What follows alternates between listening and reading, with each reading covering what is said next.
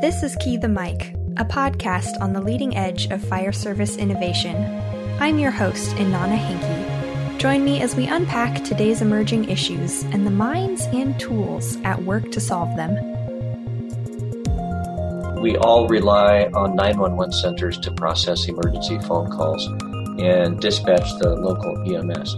I think what PulsePoint shows us is that a lot of this can be done in an automated way in the background to get responders to the scene of an emergency more quickly. And I think that's something we're going to see a lot of movement on in the future. Douglas Schrage has 39 years of experience as a firefighter and fire officer. He served for over 25 years with the Anchorage Fire Department, holding every rank from firefighter to deputy chief. Since then, he's been leading the University of Alaska Fairbanks Fire Department program, where he has educated and overseen the training of firefighters throughout the state and beyond. He will be returning to Anchorage to serve as the fire chief starting July 1st, 2021. Chief Schrage serves on the board of directors for the International Association of Fire Chiefs and is past president of the Western Fire Chiefs Association and the Alaska Fire Chiefs Association. But today, he joins us to discuss how Fairbanks became the first and only community in Alaska to implement PulsePoint as a way to increase bystander engagement and shorten response times in the event of sudden cardiac arrest. Chief, for those who might not be familiar with it, what is PulsePoint? Good morning, and thank you for that question. PulsePoint is one of my favorite things to talk about. PulsePoint is a crowdsourcing app that people can download for free, and it connects people that are in cardiac arrest with people that know how to perform CPR. And communities that have implemented PulsePoint have seen dramatic increases in their cardiac arrest survival rates. So it's just an amazing thing. It's been an amazing thing for our community. So I mentioned that Fairbanks is the first and only PulsePoint connected borough in Alaska, and we actually had to look this up. I understand that boroughs are similar to counties, as we would call it here in Oregon, just to give our listeners a sense of the scale of Fairbanks. Why was this specific community chosen to receive the PulsePoint rollout? You're correct that in Alaska we refer to them as boroughs instead of counties, but fundamentally they're basically the same exact entity. Why do we do it here? It's because it's where I work. This is my community. It has been for the past 10 years or so, and we have a real need to improve our own cardiac arrest survival rates. So that's why we chose Fairbanks. Fairbanks has 11 fire departments and 321 firefighters, most of whom are volunteer. Were there challenges that your crews were facing when responding to cardiac incidents before PulsePoint? Yes. So with 11 fire departments serving an area of about 100,000 people prior to implementing PulsePoint, each fire department basically functioned entirely independently from one another. There was very little automatic aid. Mutual aid was quite common. Mutual aid, of course, is when one fire department can request the assistance of a nearby fire department, but it wasn't done automatically. So there might be a cardiac arrest or even a fire that occurred at the distant corners of somebody's service area, which might actually be closer to a fire station belonging to a different fire department. The dispatch center didn't know that, and we just went to just our own calls unless we were asked for help somewhere else. I think that degraded our survival statistics from sudden cardiac arrest because response times were longer.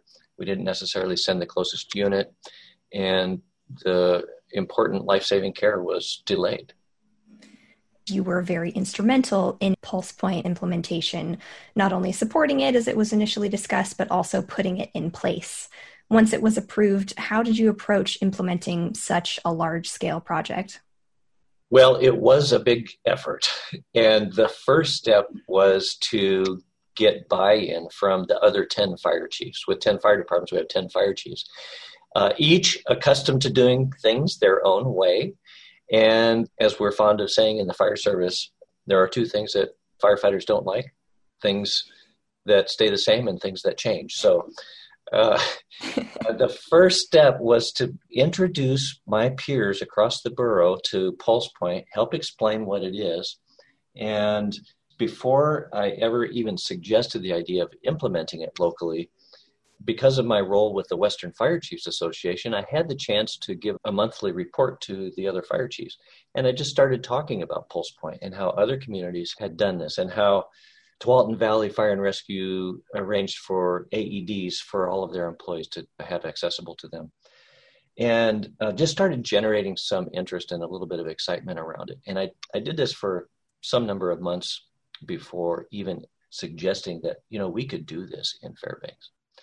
It's an expensive program by our standards. With 11 small fire departments around here, we all have comparatively small budgets. And to come up with the money to implement Pulse Point was an immediate challenge. So the other step was for me to begin working on lining up support outside of the fire service. And we secured some very generous and large contributions from nonprofits in the area that wanted to support this program. That leads a bit into my next question, which I'm curious how you introduce the program. Of course, you have to cover it with the fire chiefs, but also the citizens, because it requires some buy-in there as well with folks who know how to administer CPR and then also signing up for the app. We began talking about our emergency medical services performance publicly as part of this effort. The taxpayers around here, like probably many communities, they pay taxes through their mortgage payments or maybe directly, and those taxes support the emergency services that we all receive. But historically has not been a real strong community connection to the fire departments. And so they didn't necessarily know what our performance was or what our challenges were. And so when we began teaching CPR in the community and explaining how unusual it is for a cardiac arrest victim to survive the event to hospital discharge, it's discouraging. And so when we started talking about a possible solution, which is Pulse Point, people were ready to hear about it and they were interested in it. And so I think that was an effective strategy. That's great that they were so easily on board. And it makes sense when you're saving lives. Of course, you'd want your community members to be invested in that. Is there anything that you learned throughout the process that you'd like to share? Well, I learned a lot from this implementation. The single biggest challenge was developing a system of coordination among all of the different fire departments. It took a lot of accommodation on the part of all of us in order to move this forward. And any single person or any single fire department could have probably disrupted the effort if they were so inclined, but that didn't happen. I won't say it happened right away. It took some number of weeks or longer for everybody to start accepting the idea that we would be working on this, and accepting the idea that instead of every fire department being able to have access to the rosters and the database, Pulse Point prefers to have a small number of admins. And so we had to find admins that would be acceptable to everybody and that people would welcome. Those are the things that I learned about, and I think we're all better because of it. Since Pulse Point launched in Fairbanks 2 years ago, there have been 200 Pulse Point activations with an average of 8.6 responders notified each time. Tell me about what makes that number significant. I've been told by the folks at Pulse Point that number is quite high, that most communities don't see numbers that high. We also have the verified responder component in place here in Fairbanks, which provides a higher level of notification access for people who are validated fire and emergency responders and who are credentialed with a local fire department. For example, the citizen responder who receives a Pulse Point alert wouldn't necessarily be notified of a cardiac arrest in a private residence for privacy reasons. But local fire and EMS responders could be. And so that's the verified responder component. What's significant about it is a high percentage of our firefighters and EMTs around the area are volunteers. They are motivated by a sense of altruism. They're very used to going on calls in the middle of the night and not being compensated. And so for that reason, I think Pulse Point was a good fit for our community. But it's not limited to just the volunteers. The career and union firefighters, paramedics, and EMTs in this area are wholly on board as well because they can see the results. They can see that these off-duty responders are arriving at the site of a patient in cardiac arrest and doing life-saving CPR, and in some cases applying an external defibrillator before the ambulance or fire engine actually arrives. And so they're seeing the results. One thing that we've done is every time we had an activation where we had an off-duty responder arrive, we brought them to our monthly fire chiefs meeting and asked them to talk about their experience, and really sort of celebrated the fact that they were volunteering their time and their knowledge and their expertise to help some person they didn't even know on their time off. That not only created awareness of how often this occurred, but also provided some recognition for the responders who went to these calls. What a great way to celebrate their involvement. So it sounds like you have a high number of responders, including those who are off duty. And from your answer, I'm assuming the answer is yes, but has PulsePoint improved outcomes for patients in Fairbanks in any significant way? Because we're a small community, just under 100,000 people spread out over an area that's larger than some states, our cardiac arrest survival rates haven't historically been very good. They've been better in the sort of city center. I don't want to use the word metropolitan because there's nothing about Fairbanks that's metropolitan. But in the area where the population density is higher, the cardiac arrest survival rate is higher because they have closer access to EMS. But some of the ambulance transport times around here are measured in hours instead of minutes. And so our numbers haven't been that high. Also, because of the smaller population, our cardiac arrest survival rate statistics are subject to wide variations. A difference of just 2 or 3 patients in a year can really cause big swings in performance data. But overall, I'm going to say the answer is undeniably yes, our survival rates have improved. They've been hovering around 50% for the past couple of years. Last year, it dipped to 32% because we had fewer cardiac arrests and fewer of them survived to hospital discharge. And I'm basing this on the UTS team score for those who are familiar with that protocol. So we're all feeling really good about it. And I think as time goes on and as our population increases, we'll continue to see improvements. What do you recommend for other departments that are interested in bringing PulsePoint to their communities? Well, don't be deterred by the expense of it.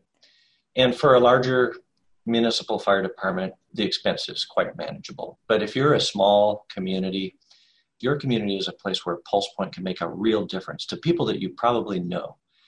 So don't be deterred by the cost. In our case, we engaged the Rotary Club of Fairbanks, we engaged the Hospital Foundation, and we engaged the Fire Chiefs Association, who also contributed some of their own money to bring PulsePoint here.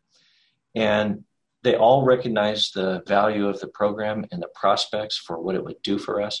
And all we did is start educating the people about it and asking for the money, and the money was forthcoming. The Rotary Club and the Hospital Foundation and the Fire Chiefs Association have basically committed to paying for the annual fee in perpetuity. It's a wonderful testament to the power of community here. I like to ask this question of most of our guests, but Chief, from your perspective, what does the future of emergency response look like? Well, PulsePoint, I think, is going to figure well into the future of emergency service. I think what it illustrates is the power of community engagement, and it illustrates how mobile technology can be leveraged to improve the quality of service that we provide. Just thinking out of the box a little bit, communities all around the country, sometimes these are city services or sometimes they're regional. We all rely on 911 centers to process emergency phone calls and dispatch the local EMS. I think what PulsePoint shows us is that a lot of this can be done in an automated way in the background to get responders to the scene of an emergency more quickly. And I think that's something we're going to see a lot of movement on in the future. Is there anything else that you'd like to share with our listeners today? Well, if it's not evident, I'm a big fan of PulsePoint. I look forward to bringing PulsePoint to my next community. And if you haven't taken the plunge, I would welcome people to contact me, and I would love to be a partner in your own implementation. Fantastic. Thank you so much for joining us today, Chief. This is a wonderful program to hear about, and it's great to hear it from somebody who was part of the entire process, from even just starting to discuss it, to introducing it to other fire departments in your area, and all the way through implementation, and even a couple of years into seeing it as it works. I appreciate your perspective. It's my pleasure, and I thank you for the opportunity. And thanks to all of you for tuning in. Stay safe out there, and until next time. For more information about our podcast and today's episode, visit our website at keythemic.org. That's keythemic.org.